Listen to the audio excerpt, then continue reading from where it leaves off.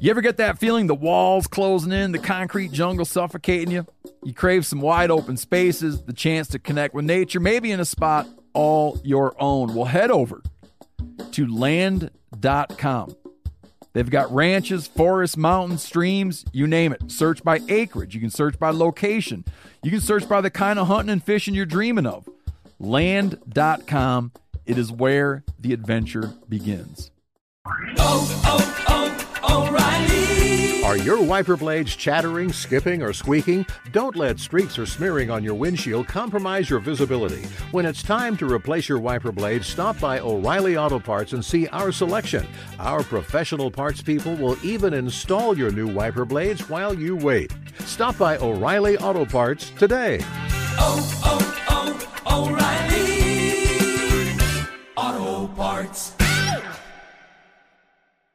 This festival and concert season will be all about the boots, and Tecovas is your stop before attending your next concert. All Tecovas boots are made by hand in a time-honored tradition with timeless styles that are always on trend. Yeah, Steve, they're very comfortable, they're very fashionable, and I enjoy wearing mine around the office and anywhere I go. Stop by your local Tecovas store, have a complimentary drink, and shop new styles. If you can't make it to a store, just visit tecovas.com. That's TECOVAS.com, and find your new favorite pair of boots today.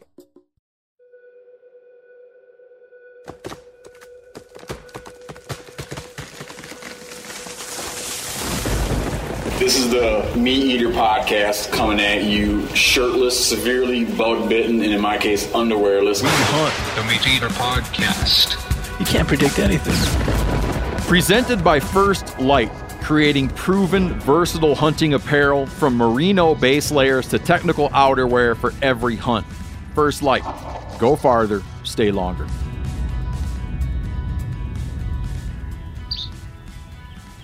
Okay, we're going to step through a gate marked Sahara Desert.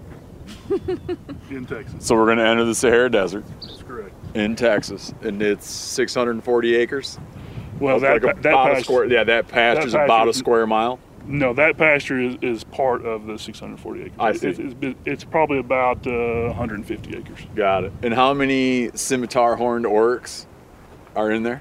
In that group, there are 22 adult females.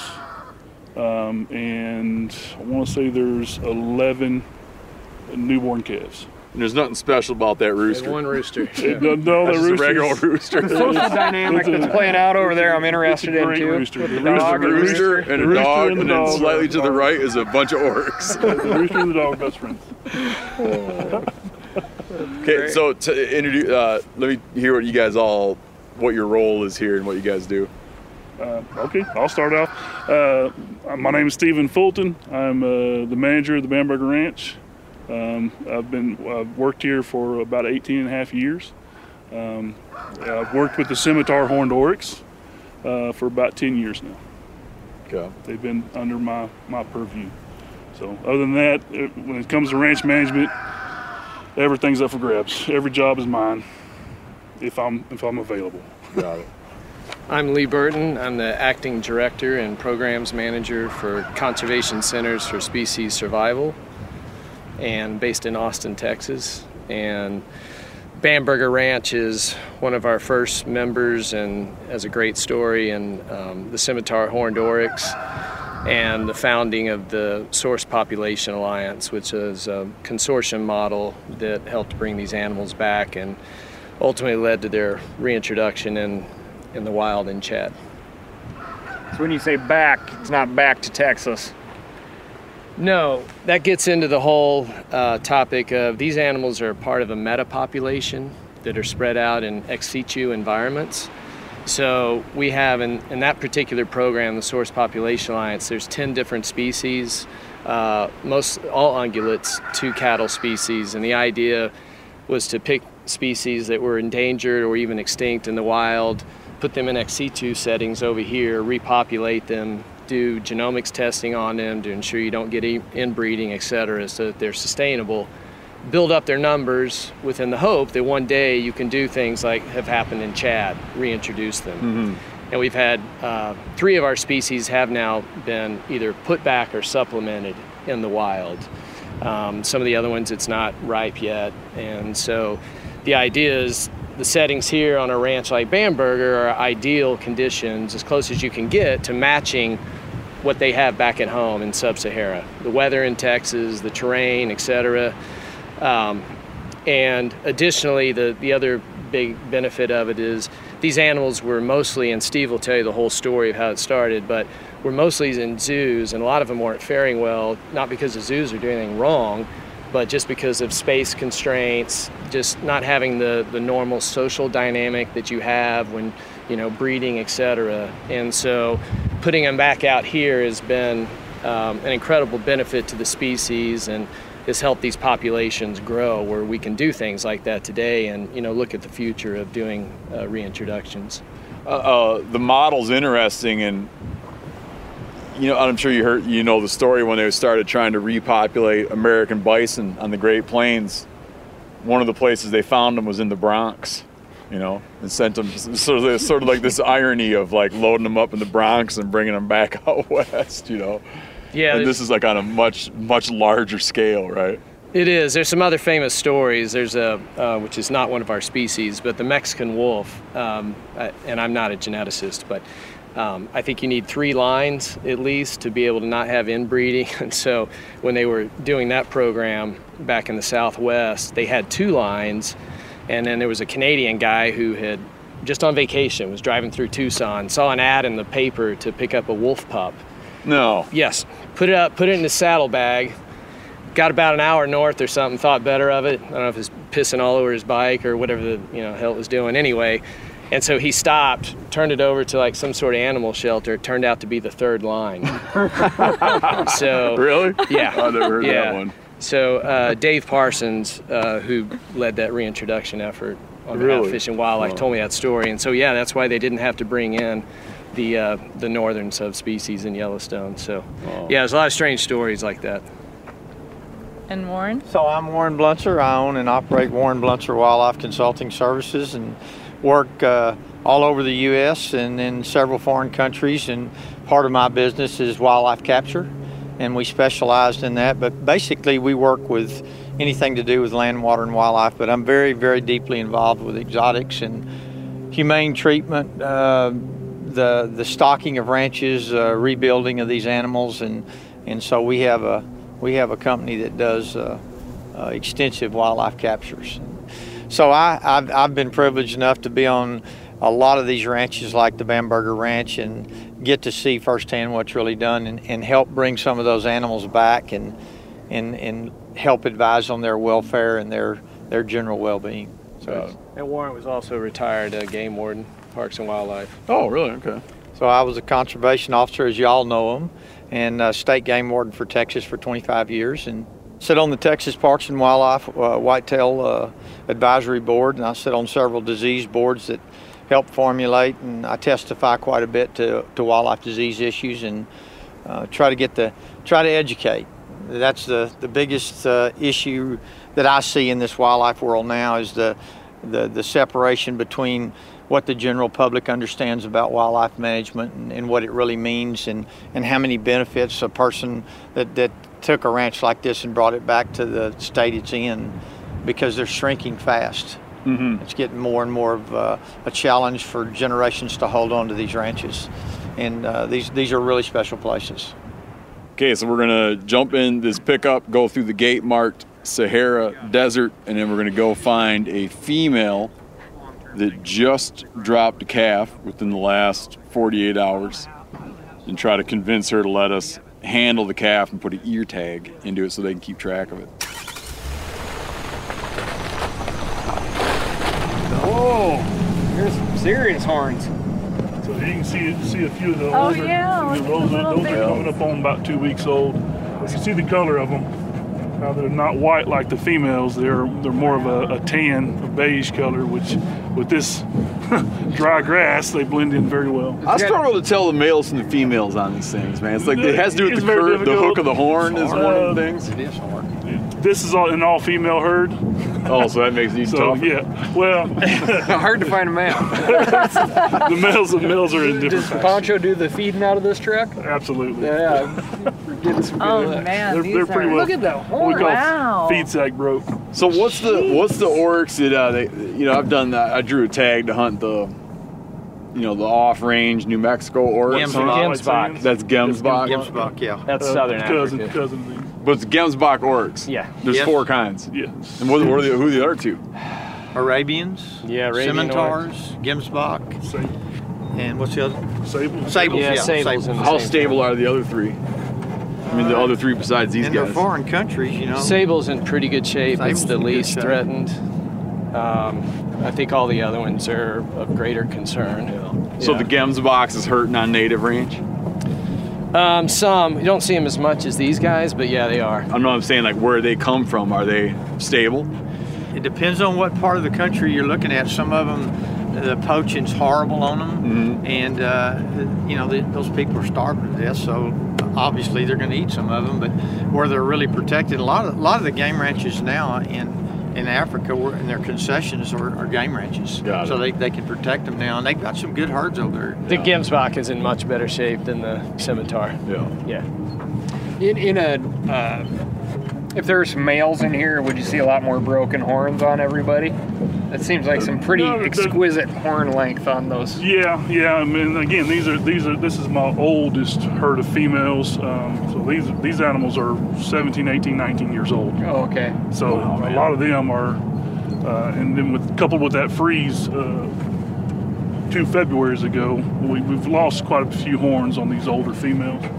But in most cases, the females don't fight much, so they don't really have much use to battle and loot and break off horns. But when the males do though. When the male's got a we broken horn, is it more from fighting or freezing? For us, fighting. Okay, so they do that. Oh yeah. I don't know if that was just a misconception. But the rule to that exception is that we've never been 10 below zero in some of this country. Yeah. So we had some of these true horns 2-3 months later just fall off of them. Got it. It was damaged. Our ear damage, the ears froze off of them. Yeah. And so we had a Right significant. You see this female separate? Yep. That's from freezing. No, she's separate because this is the one we're coming to look at. I'm saying she's only got one horn. Oh yeah, the one horn, yes. That froze off. There he is right Sir, there. do you guys go with bull calf or Bull calf. Bull calf? Male calf. So there's the calf right there. Yeah, he said she's super protective, so she's basically standing over it. So this will be interesting. How long was that calf born? I think yesterday afternoon. Oh, okay. Or evening. So, all right. Oh yeah. Beauty.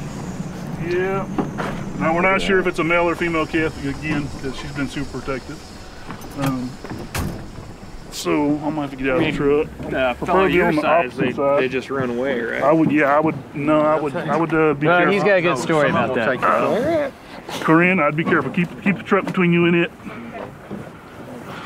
Yeah. They are. Oh, look at that! They are very protective. Okay. So. Yeah. You got a bunch? He's growling at you. Yeah. They're very, very vocal when they get agitated. So do you want some distraction though? Yeah. With this one, y'all have to let me and Poncho take care. All right. Wow, yeah. I'm a good volunteer. I would hate for y'all to get injured. I have dove into the front of a truck before with one of these narrowly missing me. So how do they get the hook in you when their horns They'll oriented? put their forehead all the way down to the ground. Oh, so that's what they do. They come But in. they also use that horn like a club. Oh, they do. Yeah. So they'll hit you with it.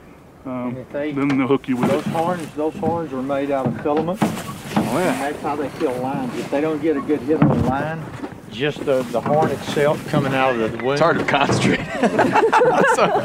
Will lose a filament inside the flesh. Hold on, back up, because I'm distracted by that thing. You get stuck with one of these, are serious business to get taken care of, or you can lose your arm or your leg. Oh, yeah? Yeah. But what were you saying about with lions? So when they get a hit on a lion or whatever the predator is after them, if they don't kill them, a lot of times just the horn itself, see the filaments hanging off that horn there? Yeah. It'll stay inside that wound, and it'll get infected and they'll die. Yeah. So You asking about? It's like splintered, like splintered Just like a PVC cactus in sliver. South Yeah, Texas. got it. That calf's only about 2 days old. Yeah, I'm pretty sure she's gonna stomp her Yeah, I was own born calf. yesterday. See her.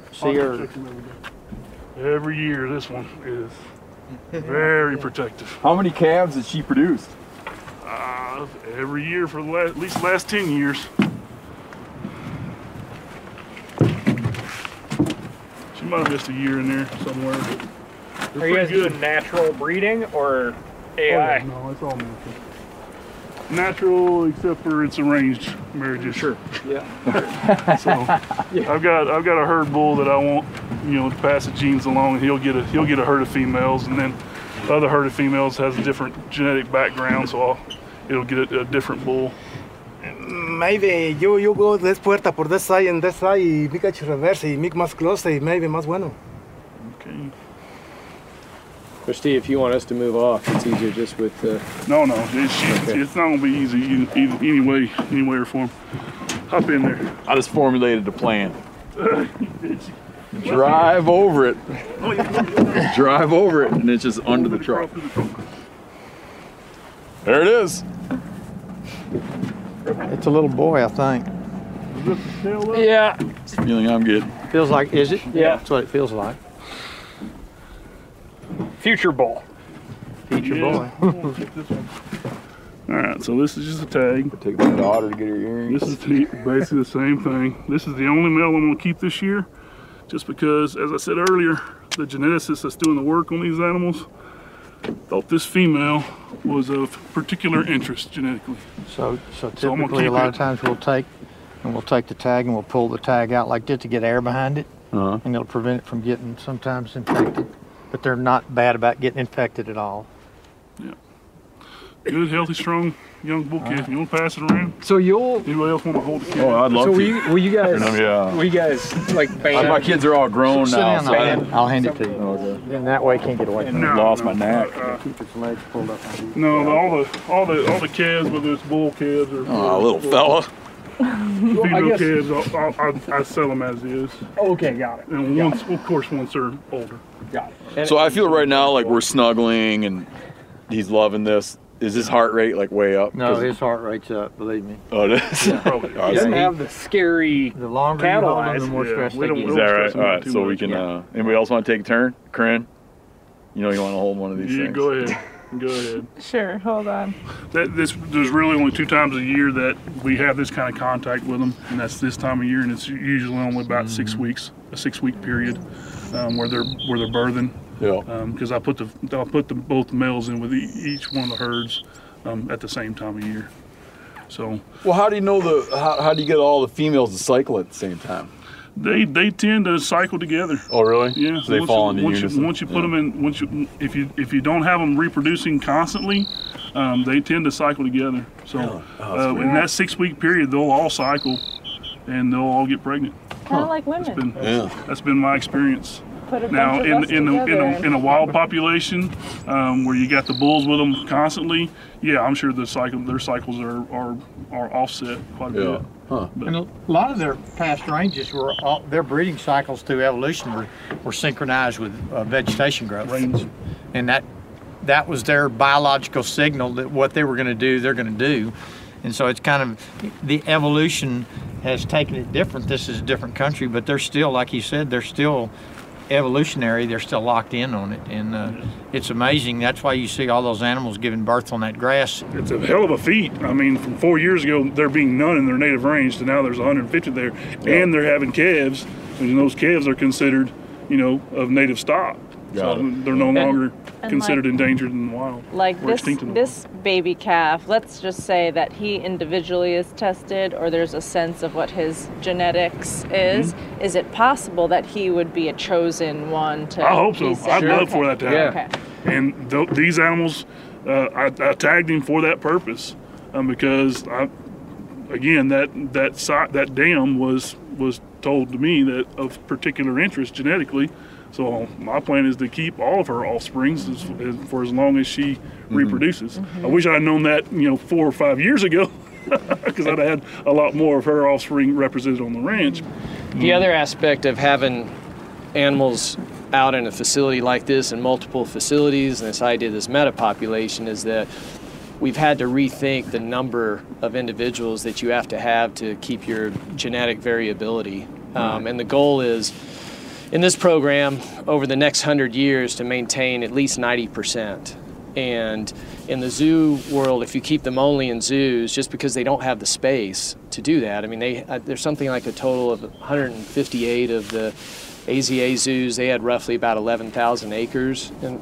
And just within our program, it's closer to 100,000 acres. And so the number of animals you can get, they used to think maybe you need a few hundred, couple hundred. Now they know you need well over 1,000, 1,500, even 2,000 maybe or more. So that is another aspect of it, that, having them in places like this, beyond just individual genes, you don't want to lose variability at all if you can. Yeah. And a lot of times zoos run into breeding problems. Just some species just won't breed in the zoo. They will, but they don't like it. And so they miss times, and times are years, and years are decades, and so you can get behind quick. So when you have a free range situation and individuals like he's keeping track of and switching out to keep that variability in there, there's where the true herds do well. And they're much more likely to do better when they go back into the wild, being in a wild or semi-wild setting like this, and having those traits. Yeah, there's going to be some fighting sometimes, whatever, but obviously that serves them well, when they go back in, versus a more docile animal that's, several generations removed in a zoo environment, and whatever the epigenetics is, however all that works, or, just trained behavior not being passed on. So these animals are likely to do well, and they have so far.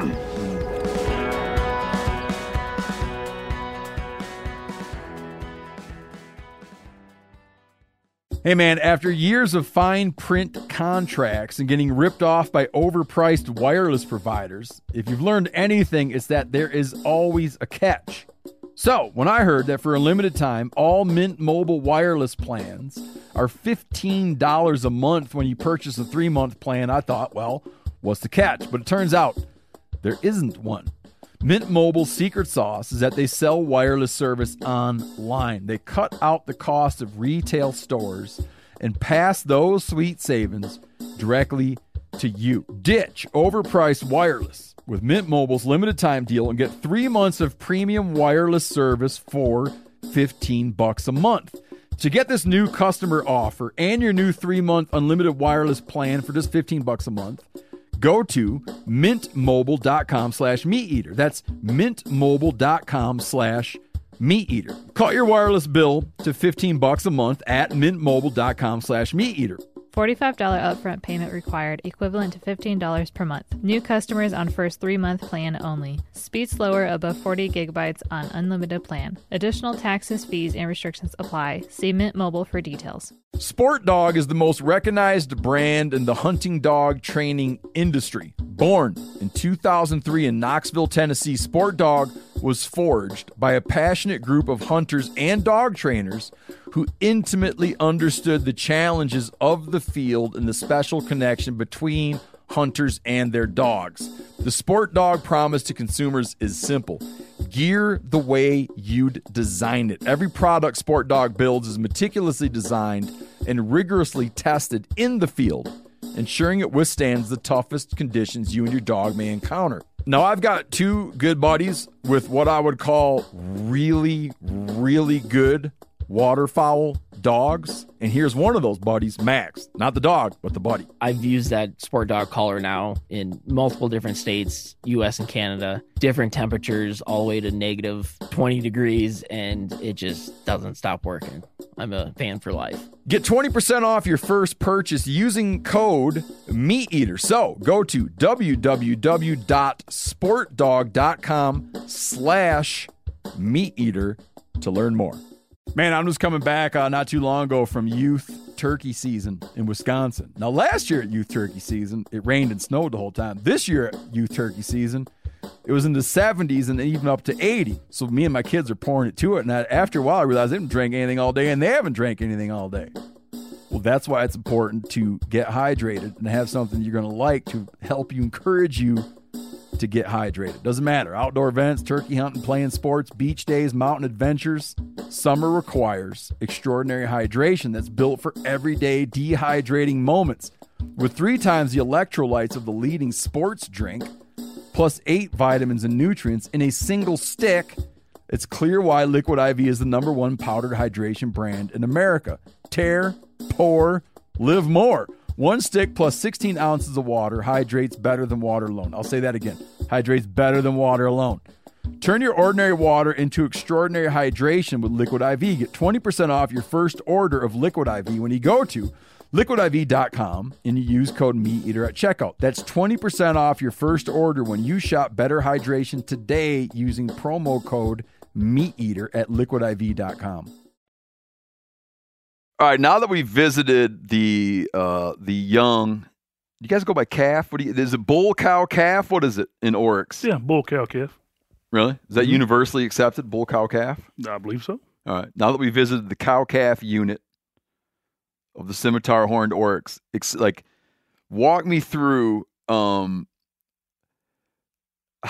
that animal fits into the broader picture of what happens with the conservation centers for species survival, like where it fits into the hierarchy of activities. Sure. So the Scimitar Horned Oryx is one of the 10 species in what's known as the Source Population Alliance, and that's one of the programs under Conservation Centers for Species Survival, or C2S2 for short. And we have a number of different programs. That one is focused, so other species, including cheetah, red wolf, southern black rhino. The Source Population Alliance focuses just on ungulate species. And it was originally 4 species, which were the ones that we kind of discussed earlier and were the most critically endangered, or in the case of the Scimitar Horned Oryx, was extinct in the wild. It also included the addax and dama gazelle. And then the 4th species was the sable antelope, which is that's actually doing fairly well. They were the original 4, and the concept was created back in 2005. There was a renowned scientist named David Wilt out of Smithsonian. He was a reproductive physiologist and did some great work, including artificial insemination, et cetera. He noticed, among others, that these animals, these ungulate species, were just not doing as well in a zoo environment as they hoped. So they looked at that. They were concerned because of the space constraints, not having normal social dynamics, this idea of you needed to have, if you wanted to keep them alive in these ex situ settings, having a metapopulation. Explain ex situ and in situ. Yeah. I know that from archaeology, but right. I've never heard it with animals. It's one of these sort of terms that sounds fancy. It's pretty simple. So in situ is just their native range, their native habitat where they live. So again, with these guys, the 3 we just mentioned, the scimitar, addax, and dama gazelle, that's sub-Sahara Africa, okay? And so that would be in situ. Ex situ is anywhere removed out of that. It's not their home range, okay?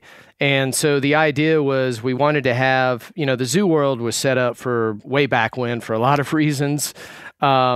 But the conservation aspect several decades ago was I guess you'd say, re-energized, refocused. And so these species survival plans were created to try to maintain these populations in an ex situ environment for a lot of reasons. And one of the reasons was to have an assurance population. If something happened to the animals in their in situ, and the scimitar is a great example of that, if they go extinct, you don't want to lose the species altogether if they get extirpated in that case. So these species survival plans were set up, and these animals were bred for several decades in the zoo world, and they did a great job. Again, they had the stud books, they knew the lineages, they knew, hey, I'm going to take this bull and breed it with this female over here. But they were space constrained. And also, again, it removed the natural conditions that just take place in how these species interact and compete, right? And, survival to fittest, all that stuff. So David Wilt noticed this, and so he and some other scientists got together in some of our facilities and said, hey, let's take some of these animals, let's put them in, places like, and Bamberg already had scimitar horned oryx, which is a great story in and of itself that predates this, but let's put them in these facilities where they have, big ranges that are not truly, they're not in situ, but they closely mimic where they come from. And so, if we put them in there, we think they're going to do a lot better. They're going to breed, their numbers are going to build up. And our motto at C2S2 is grow, optimize, return. So, grow the herd, optimize the genetics, and then hopefully, when possible, return them into their native habitats. Do you guys feel the last part of that, the return part, that strikes me as being immensely important. But you hear people often, you hear people hold the belief that, well, it can't be, let's say we take the scimitar horned oryx, which effectively, if I'm not mistaken, it went extinct. Yes. In the wild. Yeah, in the 1990s was when they think that the last ones in the wild were gone. Ceased to be a wild animal. Yes. I feel that you couldn't then say, well, yeah, but we have them in Texas, so that's good enough. I completely agree. But that seems like a sentiment you hear a lot. Well, I think maybe you hear that among some people that just like to have them as, I hate to say ornaments or, just property. We clearly don't view it that way because we're a conservation organization. Yeah, because you rolled the return into it. Exactly. So when this, who's the guy you're talking about, the geneticist? Or David Wild, he was a reproductive biologist. So his interest was in things that, his interest was in species that were imperiled. Absolutely. On their native, that was sort of the thing that they had to, that had to be there for him to want to do. Absolutely. Yeah. And he was from Smithsonian, and they've done a lot of great work. They do our genomics testing right now. And they did the first AI on a cheetah a couple of years ago. And so you guys have what? We should have gone and looked at the cheetahs, Corinne. Where are the cheetahs? Well, they're running around out here somewhere. Steve can find. They're at a variety of facilities. Really? Yeah. Yeah, they're spread all over. So we're mostly North America, and with a heavy emphasis in Texas again because climate and what have you, range. But cheetahs are here in Texas. Mm-hmm. Yeah, absolutely, and breeding them, and that was another program that was a success. That was about 10 years ago. Again, kind of the same story. But cheetahs, an infinitely smaller gene pool, correct? That's correct, because there were two founder events with the cheetah. One was about 100,000 years ago. They don't know for sure what happened, but, population got very small. And then about 12,000 years ago, it happened again, which is why you can take... You mean in Africa? In Africa. Okay. Which is why you can take, skin from one cheetah and graft it on to another one that's, 2 countries over, and it'll take it. They're that closely related. What? Yeah. Yeah, it's crazy. They went through a major bottleneck. Yes, twice. And so that's why... And those timelines are just... insane to think about. Yeah, I mean, in geologic terms, that's recent. Blink of an eye, right? Right, exactly. And is there an estimate how tight the bottleneck was? In terms of number of individuals, I don't know off the top of my head. I've heard some. I don't know if they know exactly. I mean, even humans went through that. Yeah. 70,000 humans, like or mitochondrial something. Eve. Right, and all that. exactly. So, so cheetahs are already in a bad state, and then of course what's happened in the wild, and so. This idea of, breeding them and the North American population, I don't want to say it was struggling, but not doing as well as they needed it to do. So we came up with this idea, we collectively, the scientists in our facilities, about, hey, let's set up these breeding centers, share best practices, do all these things. And cheetahs successfully bred, their numbers shot way up in just 5 years. Population, I think, nearly doubled from the North American population. So that was a success. And so we saw this model replicating over and over and over again. Now, every species is different, right? Mm-hmm. But sorry, could you explain what constitutes the North American cheetah population? Well, that gets complicated, but historically they were in AZA zoos. So what's that mean? Association of Zoos and Aquariums. That's the big organization. It used to be almost all zoos that were accredited or part of that. There's another organization, which is ZAA, which is kind of a splinter group.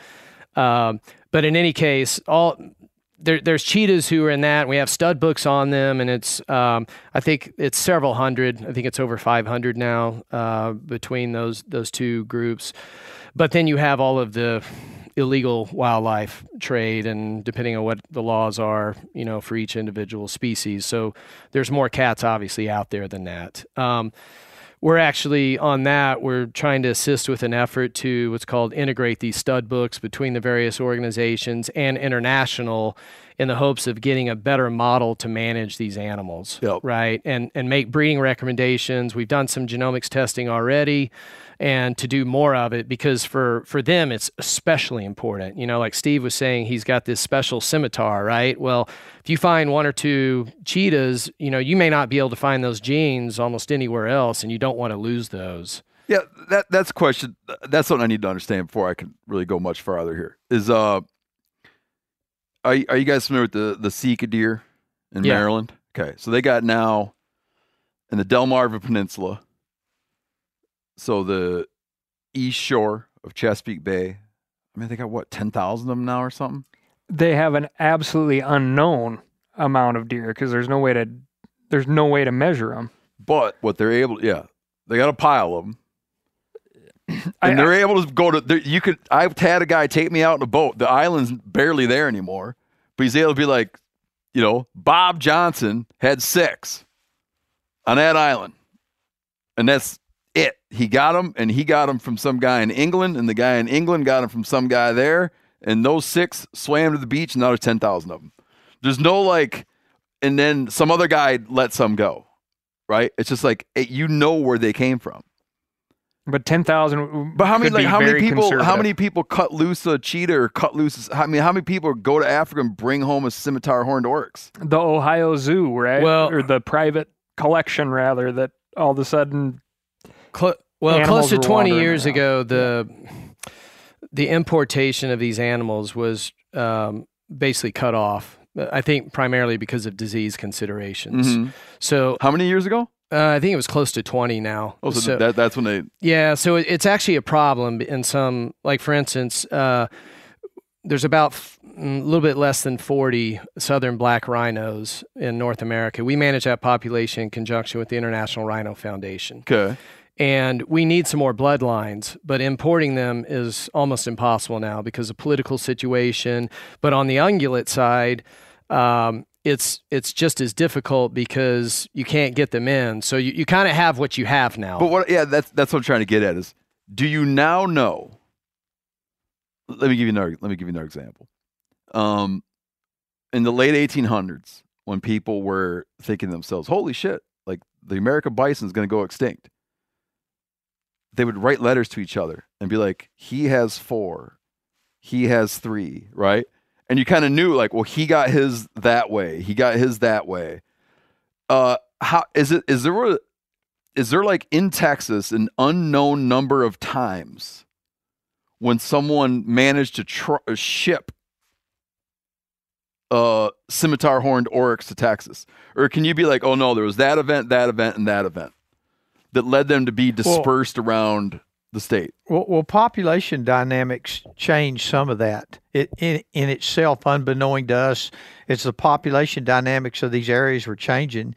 You had perilous storms hit. You had equipment failures where they escaped, like you're talking about on the island. So as time moved forward with the escapes and the evolution of wildlife diseases, a lot of these endeavors got more and more complicated. What endeavors? Where you had someone had a pen failure, a pasture failure, or a ranch failure, fence, water gap, whatever, and they escaped. And in that period of time, population was growing, but at the same time, evolution of wildlife diseases were changing right in front of our eyes. No, I gotta re-ask my question. Wait, I think I know. I'm not explaining the question. I think I know where you may be going with this. So, I thought of a really clean way to do it. Okay, go ahead. How many times did human beings collect oryx in the Sahara Desert and drive and fly them, sail them, whatever, and cut them loose in Texas? Once? I don't know the exact. Do you know the answer to that? I do not know.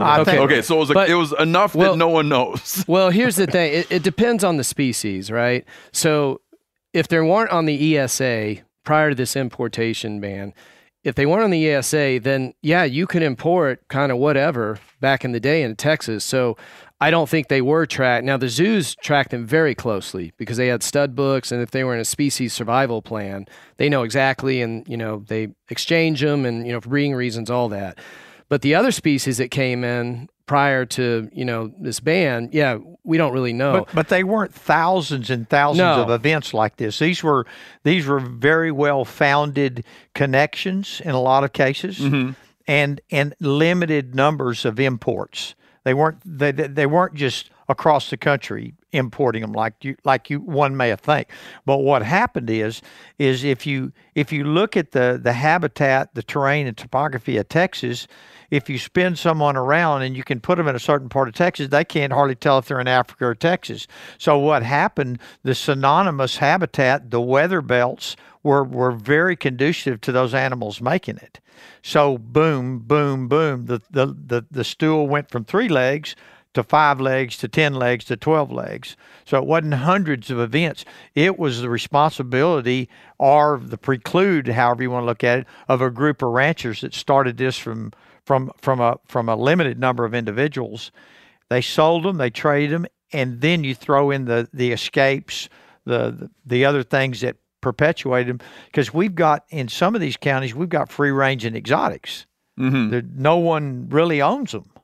But do you know, I'll put it to rest, like I understand that the answer is not as clean as I'd like it to be, but what was the first year that someone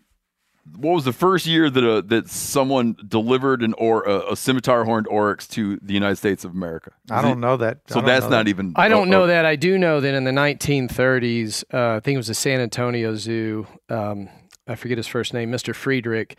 He got some surplus animals they had and put them on a couple of ranches around here. Okay. And then it wasn't too long after that. I'm sure you're familiar with the King Ranch. Yep. Right. They got some exotics down here as well. And there were a couple of other famous exotic ranches in Texas. There's one in the hill country called the YO Ranch.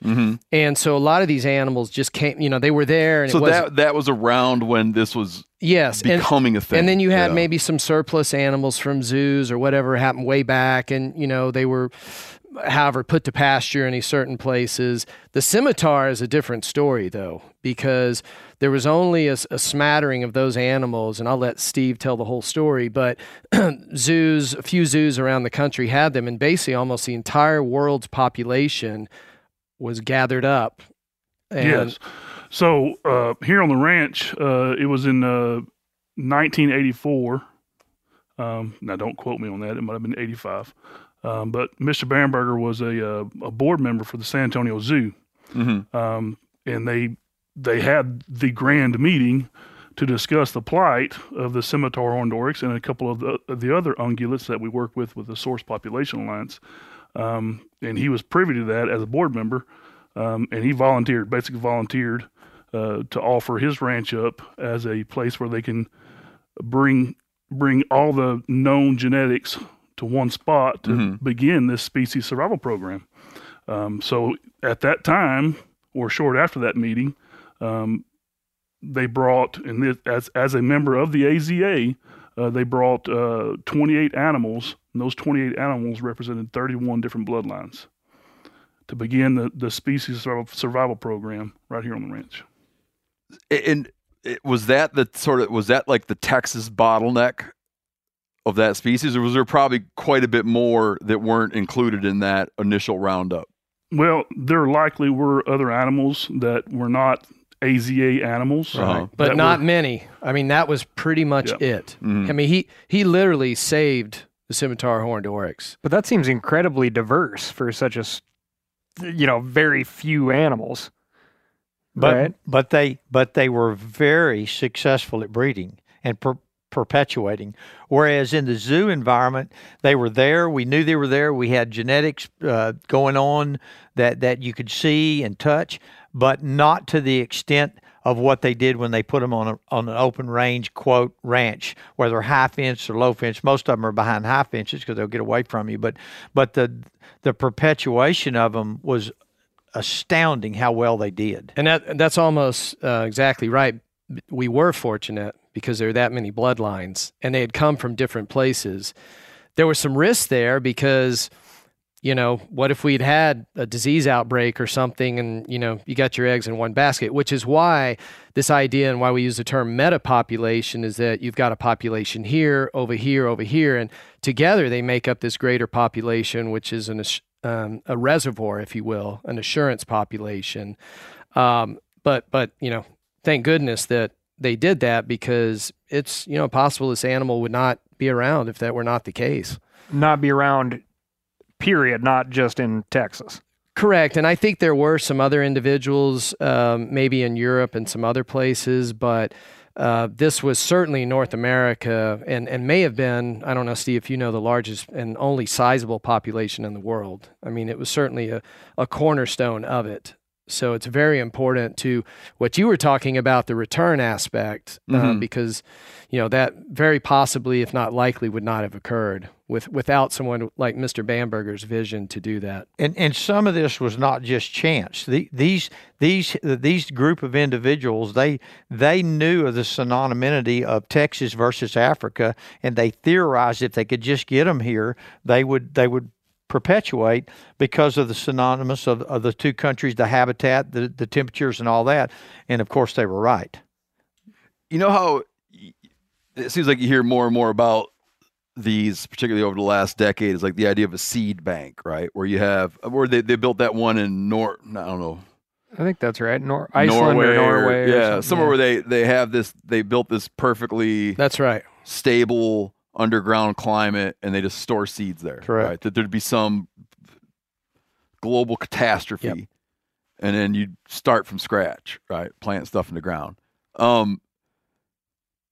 That with mammals, I'm guessing that it doesn't work to go and have like a bank of frozen embryos. No, actually, we do that. You can do that? Yeah. They don't lose, you know what I mean? Like without sort of a continuity of, like we watched today, right? We go out and there's a mother and she, you want to get her calf, put your ear tag in it. She doesn't want you to do that, right? She presumably picked where she was going to give birth. Like this is stuff she is exposed to, has done it before, learned from it. I imagine if you thaw that stuff out and do it, like you have to lose something. Like a sort of herd dynamic knowledge base or something is gone. Right. So you're speaking on learned behavior. Yeah, that's what I mean. Like, you know what I mean? Like, how important is it to have, because I can picture, like, if you look, like, I never give animals in zoos I don't give them any credit.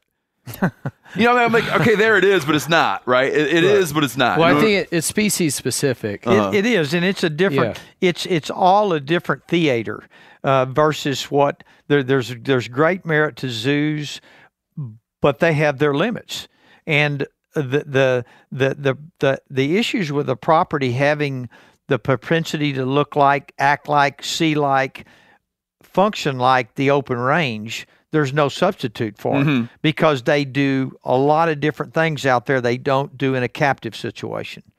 That's the thing. And maybe it's probably not easily answered, but well, there's some species like wolves where, and I'm not a wolf biologist, but if you turn them loose, they just kind of know what to do. Oh, right. Like you could thaw them out and turn them loose, and right. go. With cats, that's not necessarily the case. The mother has to teach them how to hunt. I'm talking about big cats anyway, right? So, but to your point, I mean that's relevant. But yeah, we do was it oocyte capture? Certain species and sperm banking, and even if the species doesn't go extinct, you want to keep some of those genetic traits. Like, for example, we have some rhinos that, have reproductive pathologies or, older, whatever, but they might have some valuable traits. Well, we can't breed them, but as AI techniques, artificial insemination, get developed, having a sperm bank, that becomes very useful in the future, right? To reintroduce those genetics so that animal, the line of that animal is not lost. So even if the species doesn't go extinct, that's still important. But yeah, obviously there's some other dynamics in there about behavior and training and, some of these species, you have to maintain animals on the ground doing what they do in order to make that egg bank, seed bank. That's right. An actual resource. Mm-hmm. Well, yeah, although even with the newer techniques, there's some new organizations that are formed talking about trying to bring back the woolly mammoth. I know, man. It's just... Yeah. So... Are you guys into that, or does that annoy you guys? Let me put it this way. It's not what we do. Yeah, okay? That's good. That's good. However, there are maybe some advantages of that in terms of what you learn and some applications genetically. Yeah. Because they're not bringing back the woolly mammoth. Well, they're messing with an Asian elephant to eventually accumulate a bunch of traits where you can be like, that's probably a little bit what it looked like. Right. So, but although you never know what could happen in the future. Well, this is why it is a little annoying because But there's stuff blinking out right now. Right. It's like we have a thing we don't even, we have a thing that went extinct, I don't know, 13, 20,000 years ago for unknown causes. But meanwhile, 50% of the 50% of the mammals on the planet have a sort of viable pathway to extinction. And then now you got all these like celebrity investors in this whole mammoth project. I mean, or even we haven't sequenced all of our animals yet in the SPA. So there's an immediate need, for that. And, they're still alive and most of them are still in the wild. So absolutely. There are some techniques that I think will be very important that they're going to learn from. Yeah, it's like the argument, like if it wasn't for NASA, we wouldn't have Teflon. Yeah, exactly. But they put all that money into pan coatings. Yeah. They probably have a hell of a pan coating. Well, I mean, we read about stuff every single day, right? It's like, and by the this way, got collected 100 years ago. It's been sitting in this categorized shelf. And then all of a sudden somebody's like, well, we have this new thing. Let me take a look at that old coprolite. Oh my God, there's a rattlesnake in there. Yeah, no, that's true. That's true. But it's like, I'd love to know the hierarchy of needs of the preservation of species, right? Because you take an animal that has this very known system of learned behavior. Like I have to teach my young how to build the nest. I have to nurture a bunch of eggs to get some to hatch. I have to then teach these little baby birds how to fly, and we know that doesn't happen without the parent. But also things that are just so much like, if there's not water here, go look over there. Yeah. Like that's not carried in an egg. Right. Yeah, but hopefully that's a smell thing and goes, right? I mean, I think there's some species that we know, right? Like the sandhill crane, right? Is like that thing wants to do everything but live. I just realized I said sandhill crane instead of whooping crane. Some of those behaviors can be taught, I think, by animal caretakers. Mm-hmm. There's probably a limit there. So, well, any time you alter their natural learning ability, you're influencing possibility what they're going to do in the future as far as survivability. There's a lot of belief that if they can't do it on their own, they can't do it, and maybe their history is dictated, but the thing that we do know now, and I'll go back to the zoos versus the free range. Both of those places have great purpose, but the free range situation like we were in today, even though it's an enclosure, it's so much closer to what they're supposed to be doing, and they know it, and they do well, and they respond well from it. Yeah, and that's reflected by like a very tangible result, right? Which is offspring. Well, and look at the ages of those animals where we were at today. That have we influenced that? Obviously we have. But again, when you have that scenario and they're not in cages or pens, and cages isn't a fair term for an ungulate like that, they're just going to do better. But some of this was not by accident on the scimitars. There were people that knew if they could get them to Texas, they felt like they were going to propagate and do well. And those few individuals with some other carrying individuals were right. And this is really a success story, as he pointed out early, because these things were they were gone basically. Yeah. Now the next species might not do exactly what this species did. Yeah. Because they're all different biologically, and they're different sociologically, how they roam and how they do. So to answer your question, it's always better, obviously, if you have the species and they can learn from their own. But we have gotten a lot better. And I teach a couple animal behavior classes at a couple of universities. And like in the bird world, they've learned this.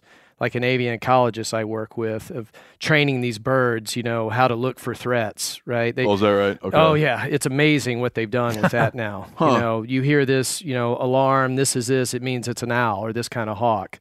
And there's a famous example. They tried to introduce thick-billed parrots, I think it was in the 80s, back into the southeastern Arizona. And I think you've been hunting down there, Coos deer, right?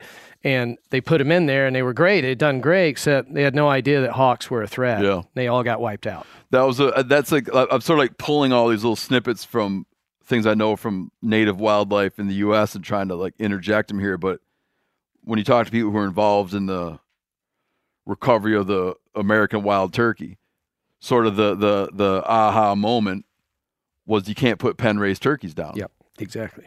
They just can't. In 48 hours, they're all dead. They get annihilated. And you had to put like wild reared birds on the ground if they're going to have any chance of hatching having any idea about how to avoid predators. And another iconic thing about the scimitars that I find very interesting is sometimes we're our worst own enemies. We have caring individuals, knowledgeable individuals. They bring them over here. They do good. And lo and behold, we get a regulation that almost sent them backwards again. I wanted to have you tell that story, but let me hold that because that's important to hear. But I got one more. I got another question, just like particular to the scimitar and horned oryx and how, so let's say here in the U.S. you have people who are globally aware, right? And globally ecologically aware. They understand that this species is imperiled on its native range. It's a candidate for extinction, right?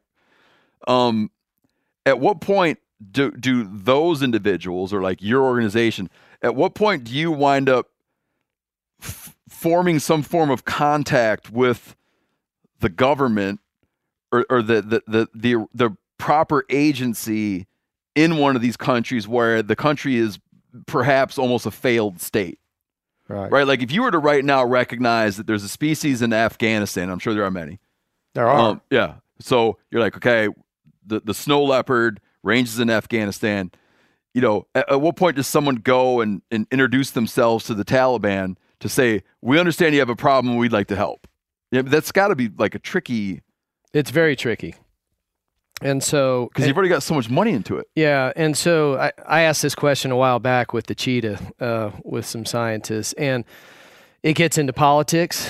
It gets into, these species oftentimes, particularly an animal like a cat like that will, in some cases have very large territories, may cross boundaries. You've got different laws, and some of them it's like, well, we'll do reintroductions. No, we only want native, born animals here. So there's all kinds of things. So typically what ends up happening is you have to have multiple organizations involved who are working together and clearly one or two on the ground. So in Chad, where the scimitars were reintroduced, there's Sahara Conservation Fund, really were the guys on the ground who put this together. But they had to have financial backing, and the whole program was a success because of the Environment Agency of Abu Dhabi.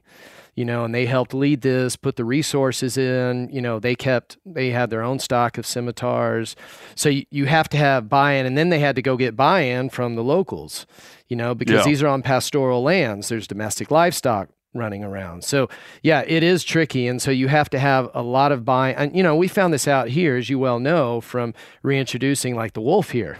Oh boy. Right. Yeah. And the learnings they got from that, the first ones, the red wolf was the first one they did and then the gray wolf, the Mexican wolf, is that you've got to have buy-in from the state agencies and then from local landowners. People are going to have to deal with that, and you have to have a comprehensive plan to make it all work. Mm-hmm. And if you don't have that, you're going to run into problems. So I think we know a lot more about that than we used to, but this is why, even though we may have enough numbers of a lot of these species, if the conditions aren't right on the ground, then, there's no point in reintroducing them at that point. Do you have, can you think of examples of animals where you're poised to do a reintroduction, but the situation on the ground is just not, like you're in a holding pattern because of the political climate, whatever? Yeah, sure. Yeah. Well, in terms of numbers of animals, there's several. I mean, the cheetah is one example where certainly there's some possibilities there. But again, given the political situation and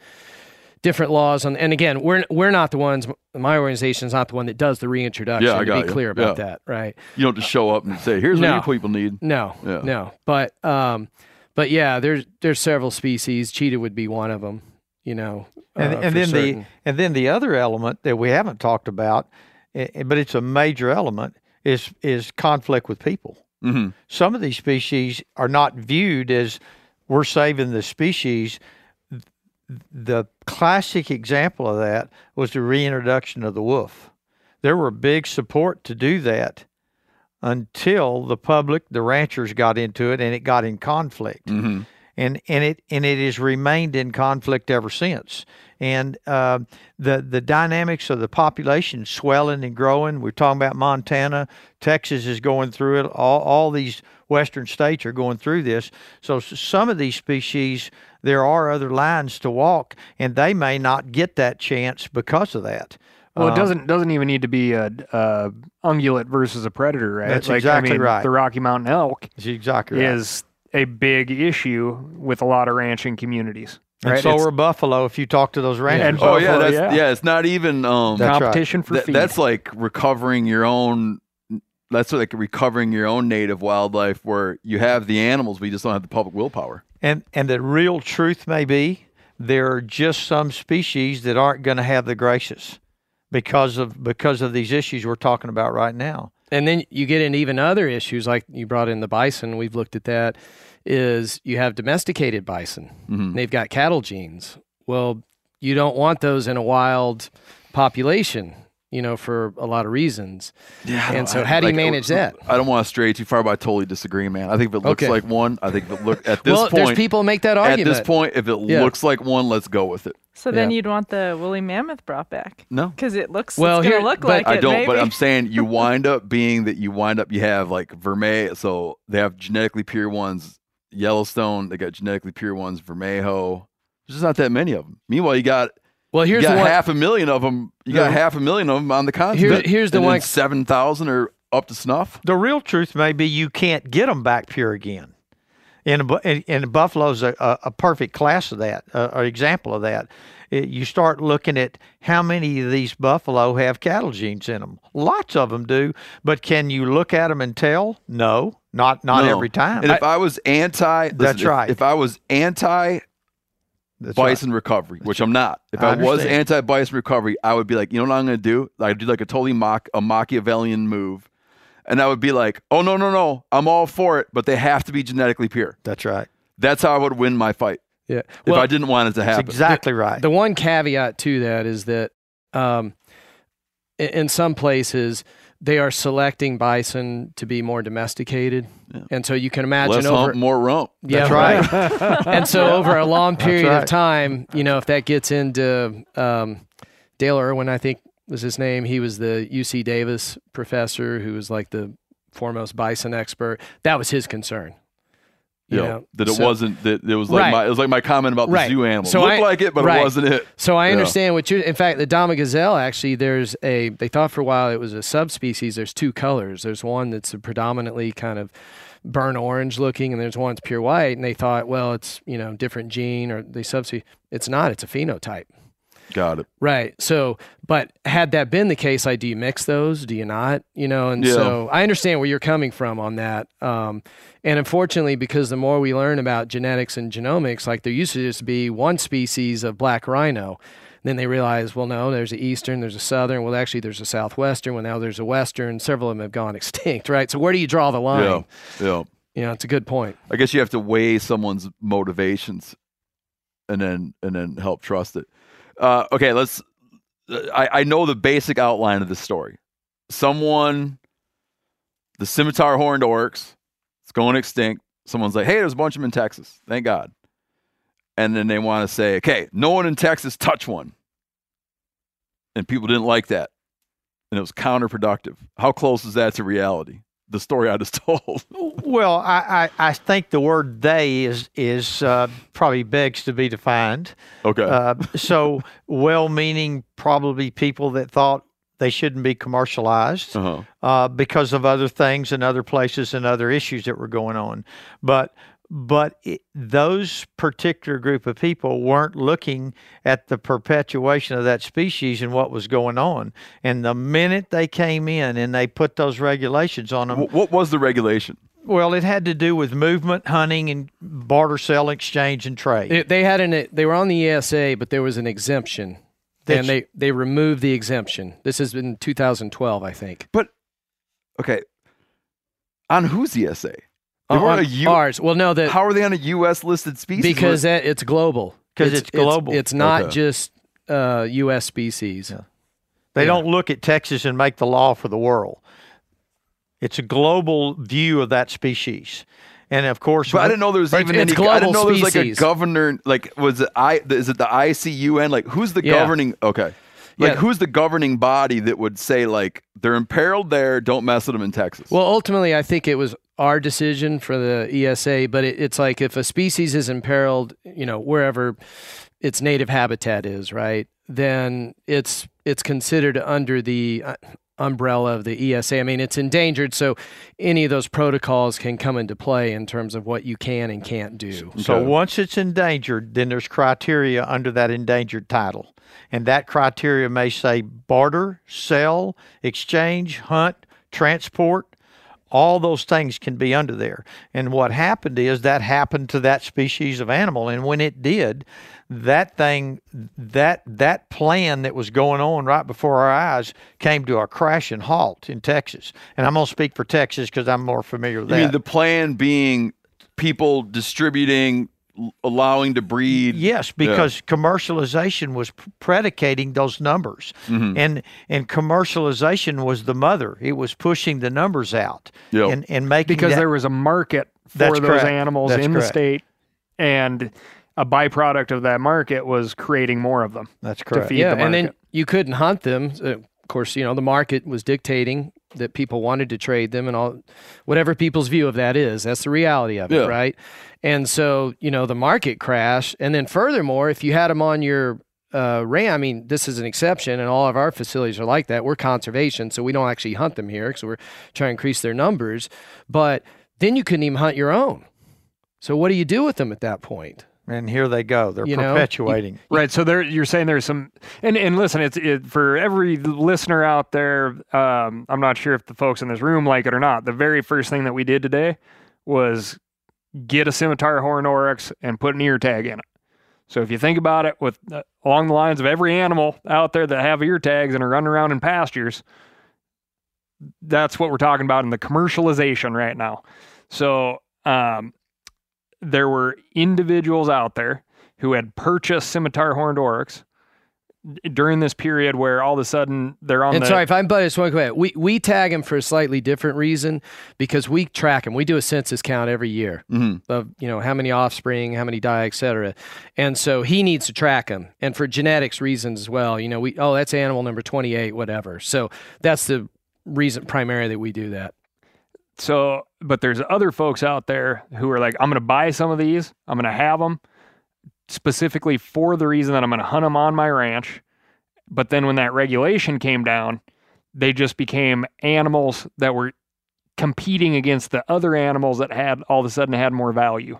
Yeah, and they can't do anything with them. They can't hunt them. You can't trade them, and so they're just paying to feed them. So what did happen to them? Like the numbers went down. Absolutely, because people shot them out. People shot them out of spite. Well, you're not supposed to, but I'm sure some of that happened. They did. Let's be frank. The numbers dwindled. Yeah, for whatever reason. Because the value now was not on the animal. The value is what brought the incentive to perpetuate the animal. Mm-hmm. And we were in Texas probably, I know so. We've got more than anybody. And he was selling them to a rancher. We were capturing them. We were moving them over here. We were moving them for this reason. But everybody had a reason to perpetuate that animal. Yeah. And when those regs came down, all of a sudden it disincentivized us and ranchers.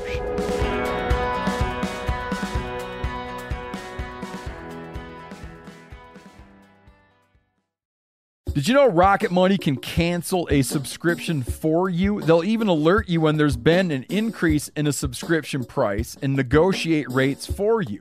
I can see my subscriptions in one place, and if I see something I don't want, Rocket Money can help me cancel it with just a few taps. You wouldn't believe how many people are paying for subscriptions they don't use. This happened to me. It's annoying. This helps you find it out and get rid of it.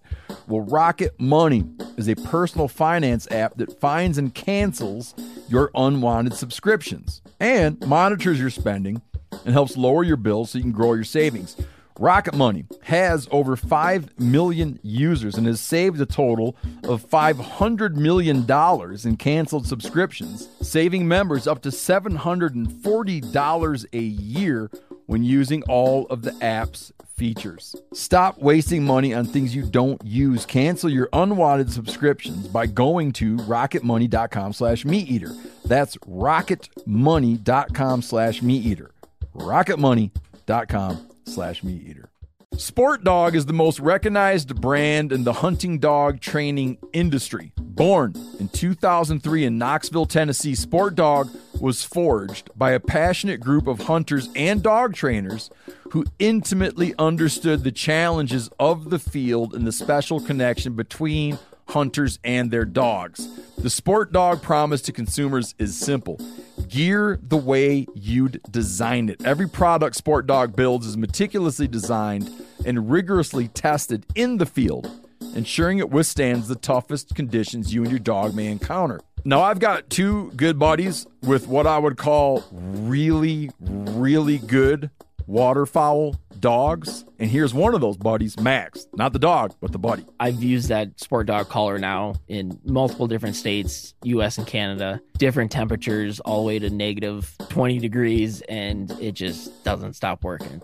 I'm a fan for life. Get 20% off your first purchase using code MeatEater. So go to www.sportdog.com/meateater to learn more. Get incredible deals on premium cuts from ButcherBox. Do you like free protein for a whole year? Well, deals this good are hard to come by at the grocery store.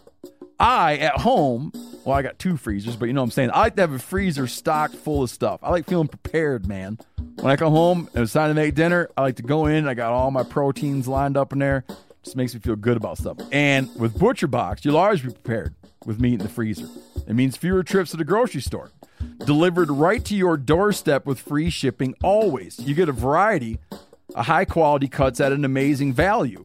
You'll get exclusive deals as a member, too. Sign up at butcherbox.com/meateater and get our special deal. ButcherBox is offering our listeners a free for a year offer plus an additional $20 off. Choose salmon, chicken breast, or steak tips free and every order for a year. So every box you get has that in it, free for a year. Sign up today at butcherbox.com/meateater. Make sure you use code MeatEater to choose your free for a year offer plus $20 off your first order. This is speculation, but was the first off, what year are we talking about? Is it that was 2012? Yeah. It was the exemption was put back in 2014. Okay, so there's a 2-year window when this was going on, when this sort of the prohibition on hunting, prohibition on moving, whether it's like an exemption that was lifted or not. Let's just describe it as like a prohibition on these activities. It was a 2-year window. Did the number of animals during that 2-year window actually go down? Yeah, they halved, and so. But what I'm saying is they weren't dying of old age. No, sir. Not it's in just 2 that years. people are like, I mean, there's like a little bit of spite, right? Well, Yeah, if I had to can- venture a guess, like you saw how defensive that mother was. We talked about how aggressive the bulls are in fighting. Yeah. I'm sure they can be detrimental on other animals inside your pasture there too, or they're just beating themselves to death sometimes. Mm-hmm. I can speak on the ranch's behalf, but for those 2 years, we had no breeding. I kept the males completely separate from the females. Again, because what were we going to do with them?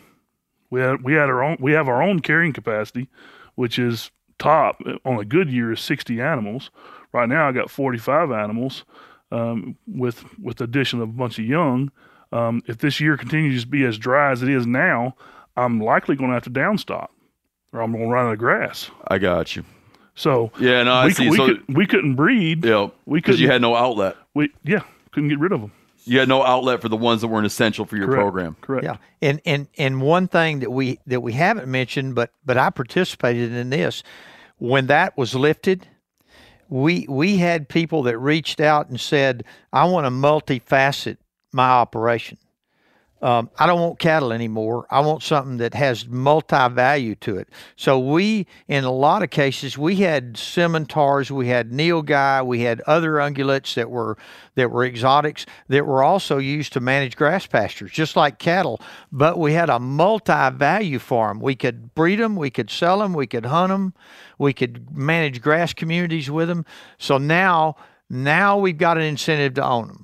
Mm-hmm. And that's where we're at today, and that's why the numbers are here like they are. But they wouldn't have been had they not lifted that, and we had not organized and fought like we did. We would be down more so than we were at half at the time that thing would happen.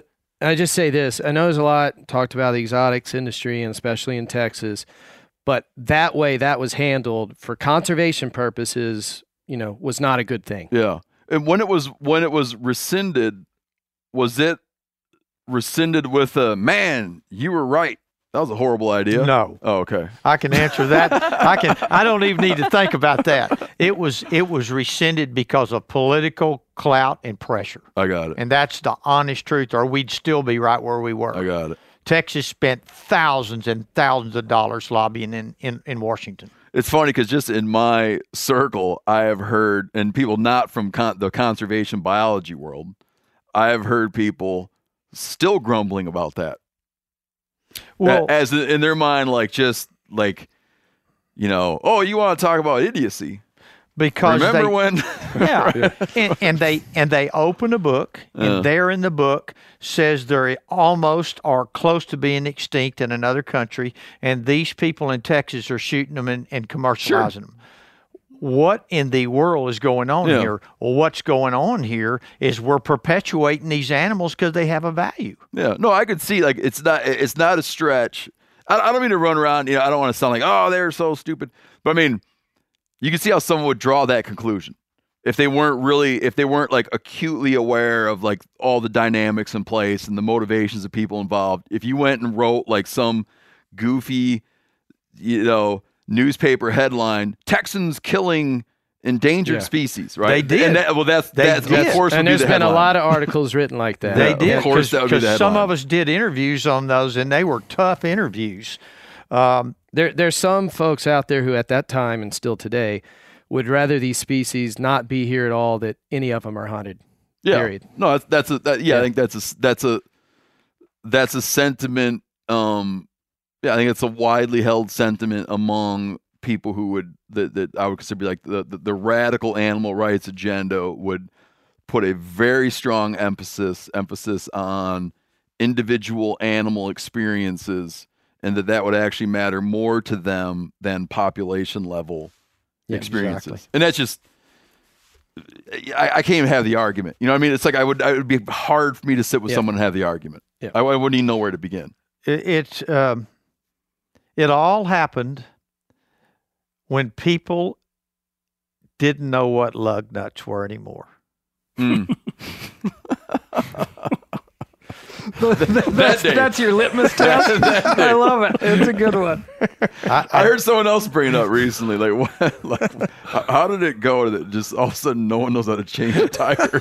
Well, we're close. I'm using lug nuts, but really, as time goes on, these challenges, these bicycles will have multiple riders on them that we have to defend to perpetuate an animal, to make it to be beneficial again, to have a value, because they're just people that don't know what lug nuts are. Mm-hmm. And when you have that, in my world, I deal with it every other day, and I have to educate as hard as I can, but I also have to be a good mediator and understand how people think. And that's why I'm so sensitive about the merit of every good story and every good scenario is to proceed both sides of the issue. You have to. You can't hold it back. And it's tough sometimes to sit in a room and talk to people about why this animal's doing good. Mm-hmm. We got to start with the nest. There's also a lot of crossover, too, because of, obviously, as you well know, hunting brings in a lot of conservation dollars, right, that go to that. But particularly here with the whole land rush, and he deals with it very closely, that, if you didn't have this, you would have even more fragmentation and development and what have you. So, we try to encourage people, and Bamberger is the best example of it, you can have an exotic species, but you can manage it sustainably and still, create great habitat for native wildlife as well. Yeah. Now, not everybody can do what they've done here because it's fantastic, but you can still do that. And, Warren is a specialist in that. And so that's the other message that we're trying to get across. What percent of the species that your organization is involved with are native North American animals, and what percent are Africa, Asia? Most of them are Africa, Asia, but we have a couple of grassland bird species. So the loggerhead shrike, which, Texas still has quite a few of them, but their native grassland prairie habitat, as you well know, is shrinking, and they've largely disappeared, all the way up into Canada. So, we support that and doing some releases up there where they do genomics testing to try to, help the viability. A couple other grassland species, even like the whooping crane, the red wolf is another one. And then most of the rest of them are exotic. So probably as a percentage, I don't know exact number, but, it's probably in natives, probably, 25% or something. Yeah. Thereabouts. To what degree, if you compare, let's say you're going to compare the Sahara, and just, I know it's hard, but the U.S. in general, if you look at something like take something like the Pacific salmon, for instance, it's not an animal problem. It's a habitat problem. That's right. Right. It's like, if you took all the dams out of the Columbia watershed, your problem's over. Yeah. Right? Yeah. In Chad, in the Sahara, with the scimitar horned oryx, I gather that it became like an animal problem. Yeah, it's multifaceted, if I understand you correctly. So it's a bushmeat problem. Okay. A lot of these areas, historically, or, at least last 100 years, war zone problem. It's a human footprint expanding problem. A disease problem as well. Okay. Again, having to cohabitate with domestic livestock. And then when you get down, another aspect of what we do is that when we're looking at something like this, we enlist the help of, there's an offshoot of IUCN called CPSG, and they do great work like population modeling and, figuring out, you have this many animals and, you're going to add this many to it. And here's how often drought happens. Here's how much poaching, you can kind of pretty well predict what's going to happen. And when you get down below a certain number, it becomes unsustainable. So, there's species out there right now, you were alluding to it earlier, that if it's just left to their own over time, they're probably not going to make it. Yeah. And fragmentation's another huge issue, right? Corridors are cut off, so you don't get not only genetics crossing, but just being able to connect populations, have more room for them to disperse, drought over here versus, there's better range over here. So all those problems factor into it. I thought of a more extreme visual way of putting it. Let's say you just started flying C-130s into Chad and offloading thousands of scimitar horned oryx. At this moment in time, you would find that, like, in some number of years, you're probably going to be right back in the same situation all over again. That's exactly right. Yeah. Okay. A lot of the habitat's gone. It's not prepped. Yeah. Because it's localized. It's localized where they can, not that they can't make it somewhere else, but the extruding factors on it will only let it make it in that particular area where they have that protection. A lot of it's been converted to agriculture. Yep. That's another They've problem. lost grasslands.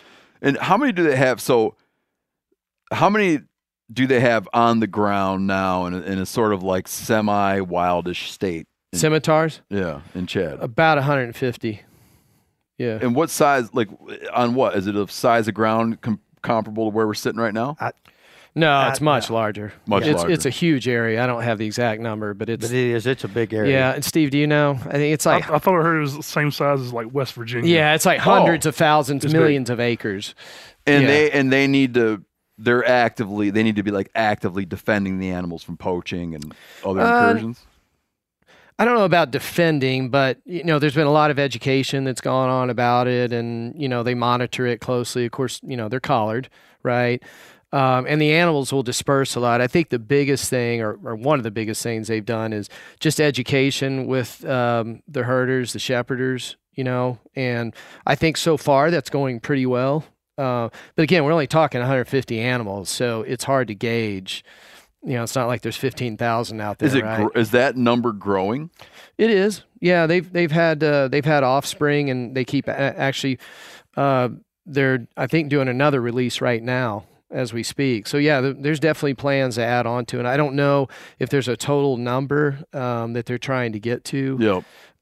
But yeah, they definitely want to grow. I mean, obviously, 150 of a herd animal is not sufficient to, you need to grow that. They can't call it stable yet. That's for sure. It's still ever changing, but the only way probably to get it to where they someday will say we have a stable population is by help. That they won't do it on their own. Probably it would be so eons out that it just you couldn't monitor it. So the influx that groups like this can help is what's going to make it someday say we have in this area. We have a standardized herd now. I mean, just off the top of my head, again, I'm not a population biologist, disclaimer. So, but, I would think you'd have to have at least several hundred animals, ultimately not several thousand. Sure. But whatever that number is, unless it's into the thousands, you're going to need to supplement from time to time. Got it. What is the stable number?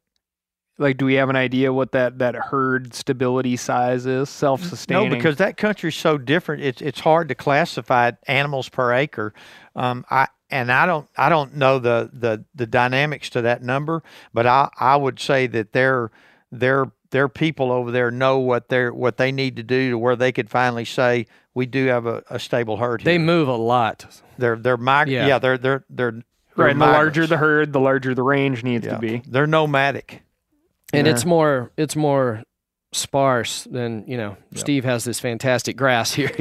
Well, driving into this property is a lot more. Yeah. And it dropping rains. into this property Nice is grass, yeah. It'll rain in one area Impressive. of this area where they've got them, and they'll move to that area because a lot of all their ecology is steered around perpetuation. So they know to go to that area, and it's timed with all their parturations and all the thing they do.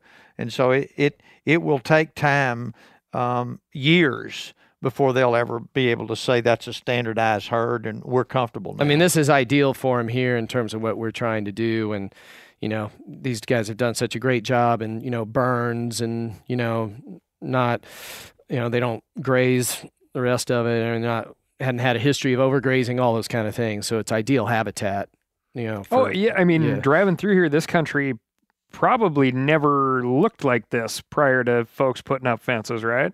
I mean, you guys don't have the natural competition out here because you're managing it.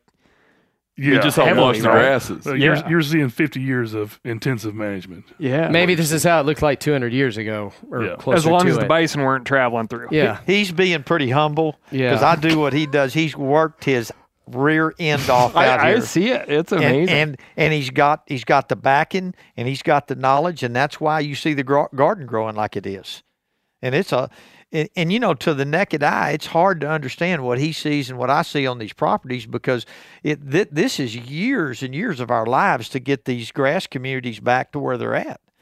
Mm-hmm. It just doesn't happen I mean, overnight. this land has transformed so much. I grew up around here, and it's Native Americans kept this burned off to a large degree with natural fire.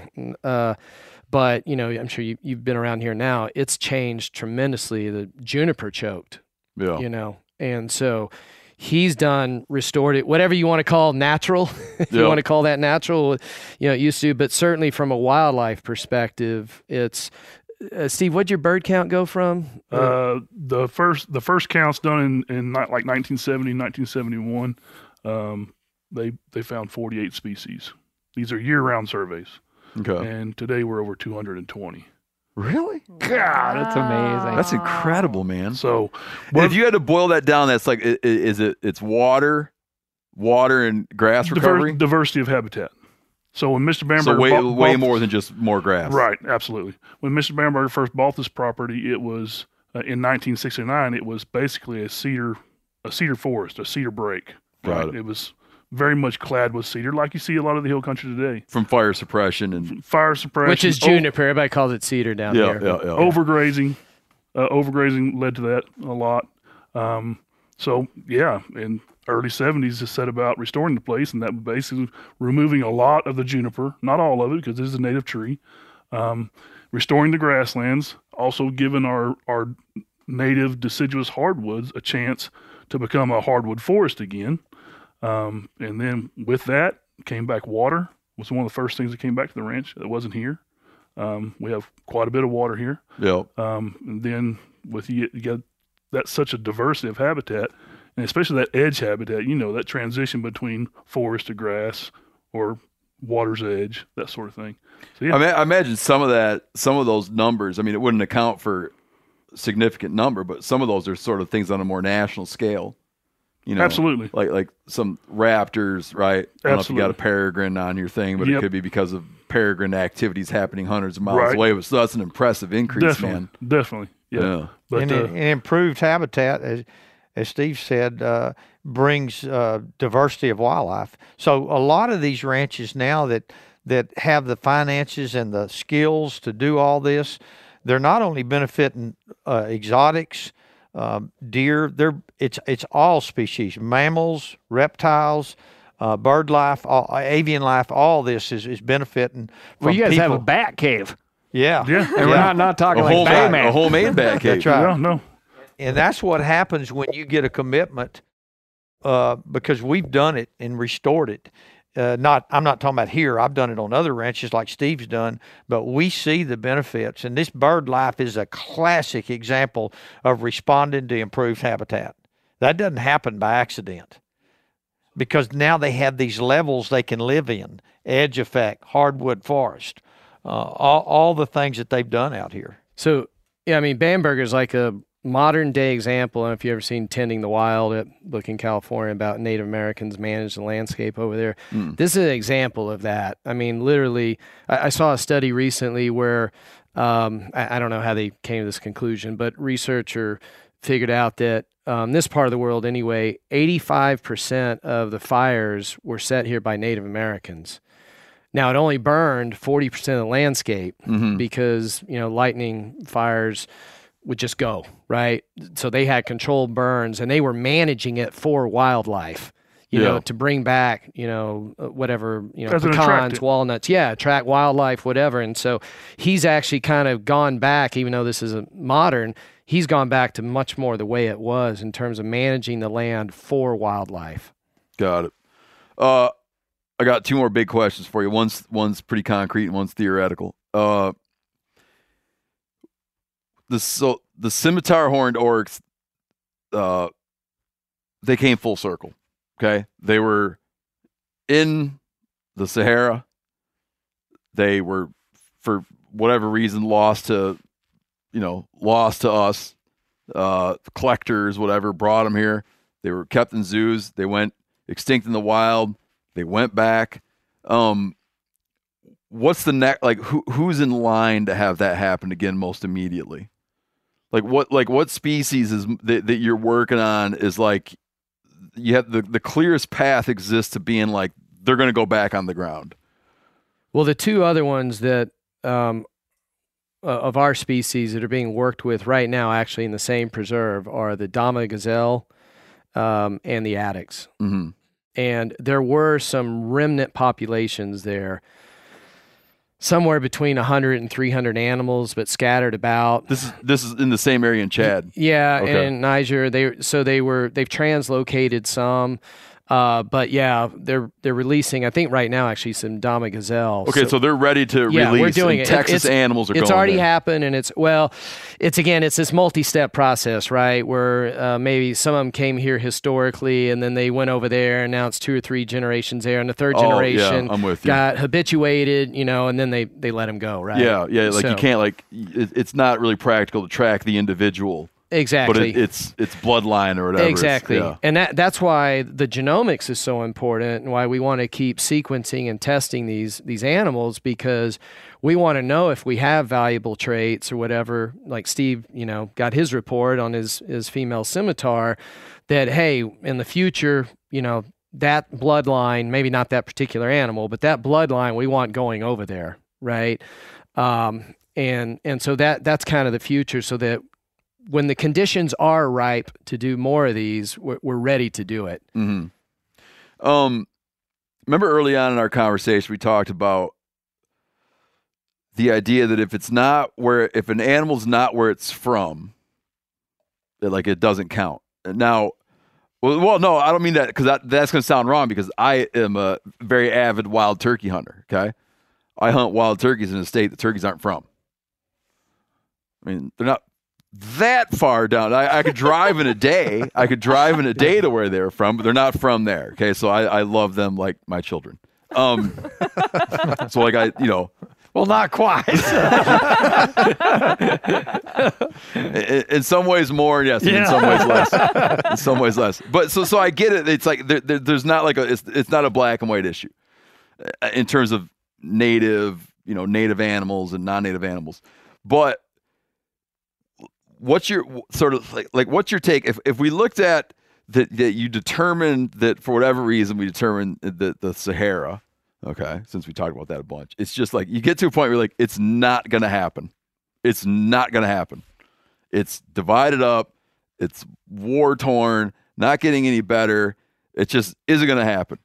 Do you then lose interest in the orcs, or do you go okay, plan B is this part of Texas is Africa? And there's and that it's not ever going to be a reintroduction issue. Well, I guess there's 2 things. That's a loaded question.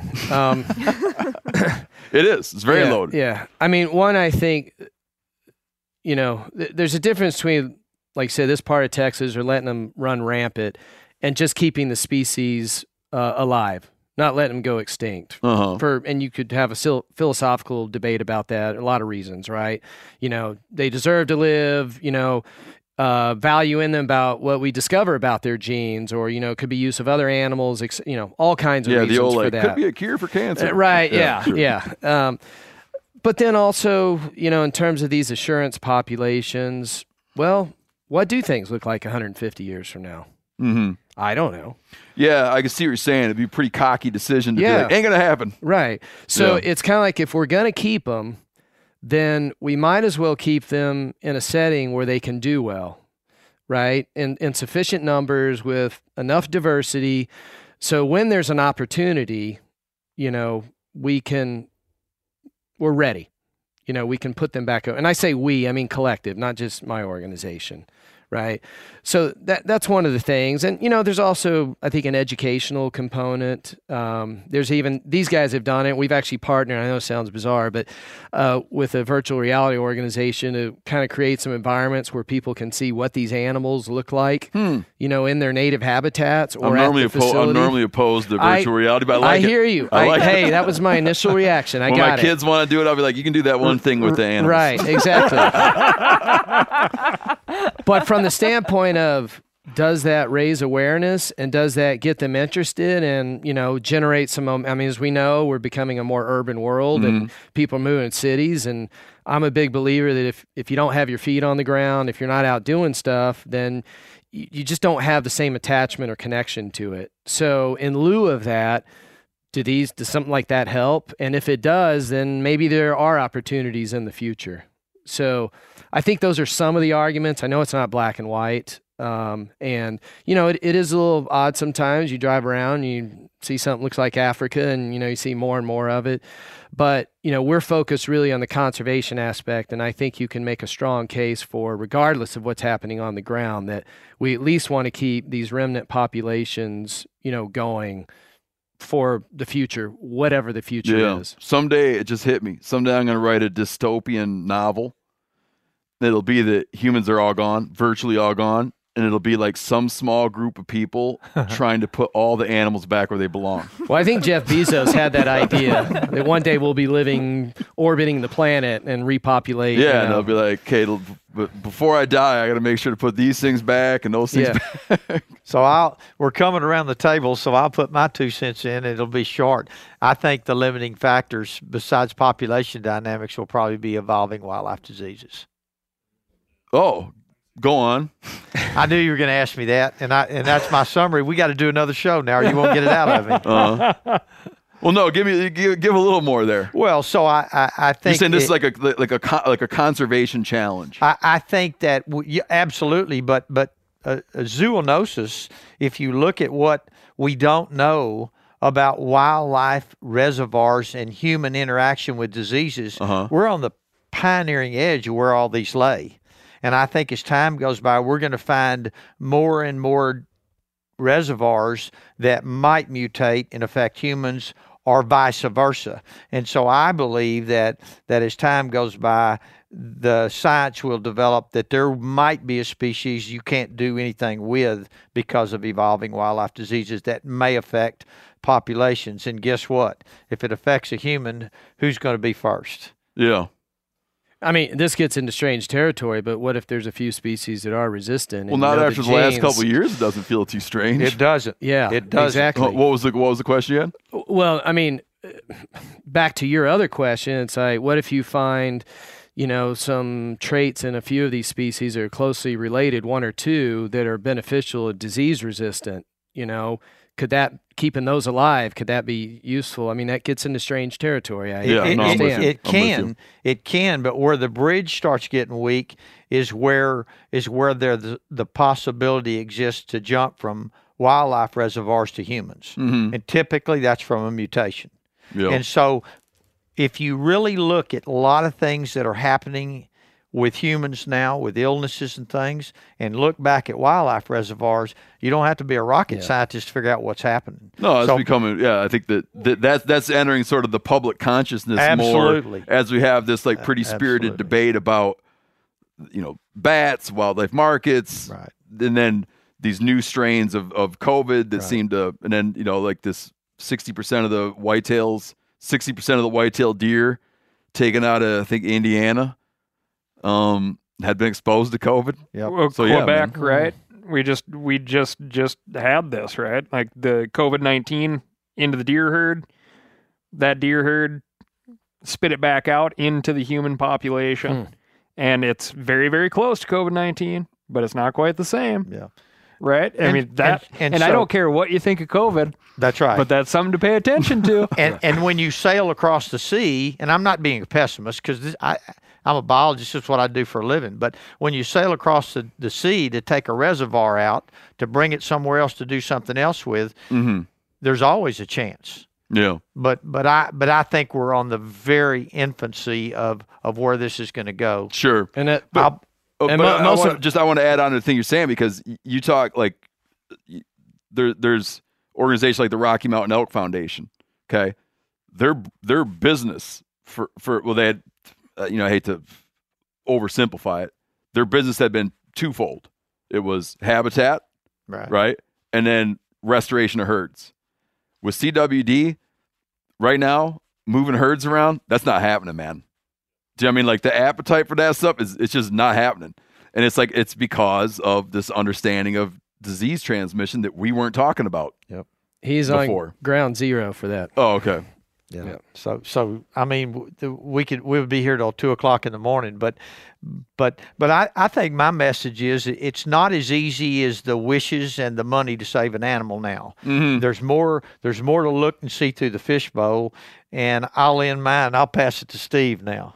Oh, well, now that you said that, I would say short of disease, here at the Bamberger Ranch, our philosophy is it's our responsibility as long as we can afford to do it, and as long as that species is not detriment to our native species and our landscape, our land, we should do it. So that's something you look at, that you're like, trumping this is native wildlife, but right now those things can be harmonious. Absolutely. Yeah. How do you guys get funded? I mean, I'm assuming your funding doesn't come from the residents of Chad. No. So our membership institutions fund us, and primarily, and then of course, and they're great. They really are good at supporting our work. And then we get some small fees from other program members as well. And then, of course, individual donors, benefactors. So, it's obviously been tough the last couple of years, with pandemic and what have you. Fundraising's been tough. Yeah. And we need to do a lot more things like genomics testing. And so, funding helps for that. So if anybody wants to go to our website, conservationcenters.org, we have a donate. It's certainly appreciated. The one good thing is that genomics testing has come way down in price, and it's only going to get cheaper. So, but conservation work, as Warren was saying earlier, and testing to Steve has done all the work he's done, is that it's not cheap. It takes a lot of effort. There's a lot of science involved. It's not just turning the animals loose, transport, breeding, the whole 9 yards. So, we need support just like every other conservation organization out there. Do you guys accept volunteers? I feel like you might get some volunteer requests. We get some. It's more for things we need in office because we're science-based. We really leverage, it's our facilities and our ranches like Steve, they really do the work. Well, I feel like people are going to be like, come out and wrestle that oryx. Yeah. and I'll show you how to grab one. And that's also why for this model to work, this consortium model, I just mentioned one other thing, that there's over 500 species survival plans in the AZA, the zoo world. It's estimated that in the next few years, for a variety of reasons, both financial, practicality, that half of those may go away. And so this model, this consortium, is going to be very important to picking those species up. And they'd go away for what reason? Funding issues? Viability. Funding, viability, okay. Just, hey, this isn't, don't want to say it's not working, but, it may not be sustainable. Not the best place to put the money or whatever. Yeah. Habitat, all kinds of things, right? And so there's a plan, and it's more than just a piece of paper. Yeah, I mean, it's in development. This is all happening right now, as we speak. So we're looking at how can we leverage this existing model, which has been very successful, and, we have a great end-to-end result case right here, and do that with other species. But as these species become available, so to speak, we need support to, help get people involved. And that ties back into the earlier discussion, which is, from a market standpoint, Bamberger's a little different, but, these other facilities, the private ones, and even some of the public ones, they have to make a living, so to speak. So they have to be able to move these animals, and make it work for them. And if they can't, they're, it's not that they wouldn't have an interest in helping conservation, but it just won't work for them. Yeah, I'm with you. What is the liability? You said liability earlier, like when it's like, I want to have scimitar horned oryx on my place. Well, like what? Well, I'll give you a really good example. Please do. Because the only people that'll insure my company is Lloyd's of London. Is that complicated? Oh my gosh, my farms are from here to that canyon over there that I have to fill out. But you're like, well, we go up in helicopters. So here's a good example of liability. You take what he's willing to do today, because his whole approach is about education and helping look at what they do out here to educate the public. We got in a pickup truck. We had a lady that was sitting on the tailgate. We had a calf on the ground with a mother that's not bluffing. We had a driver of a pickup truck. So all those things come into play about liability. That was like 2 minutes into our trip. That's right. And so might as well get it out of the way. So the liability to include people in what we've done, it is absolute, almost impossible at times for a guy like me to include the public in what I do because of the dangers. Got it. He's very organized, but don't think he doesn't have risk. Sitting in that pickup truck's a risk. Yeah, I'm with you. And so if you turn a scimitar out, he's going to be on his own. What if somebody walked up on that calf? So this is all about this just doesn't happen by accident. There's a lot of responsibility and a lot of things you have to do. Yeah, I can see with liability because there's an actual like ownership path. I mean, if you get gored by a deer, you're like, whose damn deer is this? You'd be like, oh, it's just the land's deer. It's like it belongs to the state. But it'd be like, no, that oryx is. Yeah, and it's already happened. Well, Bill's oryx. It's already happened. Yeah, I got you. There's also the whole animal care aspect. And we have all kinds of experts that we draw from, veterinarian, disease experts. Yep. I mean, these people are specialists. They've been doing this for, decades, right? And, someone like Steve that's been doing this for a long time. So it's not just anybody can show up. And do this. And so we always have a vetting process that we go through. We have an ethics document when they want to join a program, and we do a whole check on them to make sure they know what they're getting into, they're capable, they have experience, and there's a lot that goes into it. Yeah. Not just anybody can get in the black rhino game. Exactly. That's exactly right. Yeah. For a number of reasons. Yeah. So so people can come visit this. So tell people how to come visit this place. Oh, the Bamberger Ranch, we're not open to the public. It's all by reservation. But yeah, look on our website, bambergerranch.org. We do a multitude of things. We see a lot of kids, about 1,500 kids a year. Now, it doesn't sound like a lot, but you've met. Sounds like a lot to me. I have 0. That sounds like a lot. That's 500 times more than how many I deal with. But you met a quarter of the staff. We've only got really 4 people here that deal with the people ranching or the ecotourism aspect. So yeah, they can visit the website and come out for a tour. We do also offer a whole series of workshops and landowner workshops.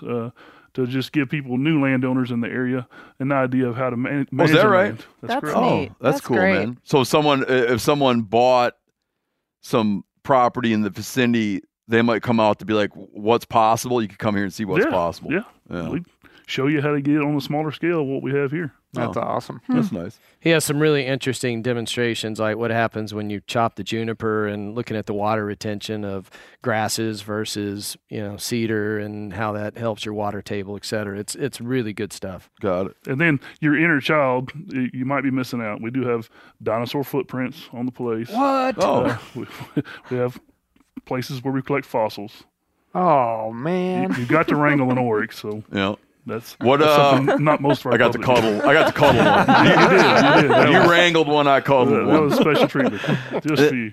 And then how do people go find, like, if they want to get the broader picture of the organization, what's the best place to go look? Yeah, just conservationcenters.org. That's plural. And then go on there. You can see our programs and find out just a wealth of information and our member institutions, who we work with, et cetera. How to make a donation. Yeah, right there on the homepage. All right. Well, thank you, guys. Appreciate it. Thank you. Our sir. pleasure. Pleasure. It's a privilege to be here with you.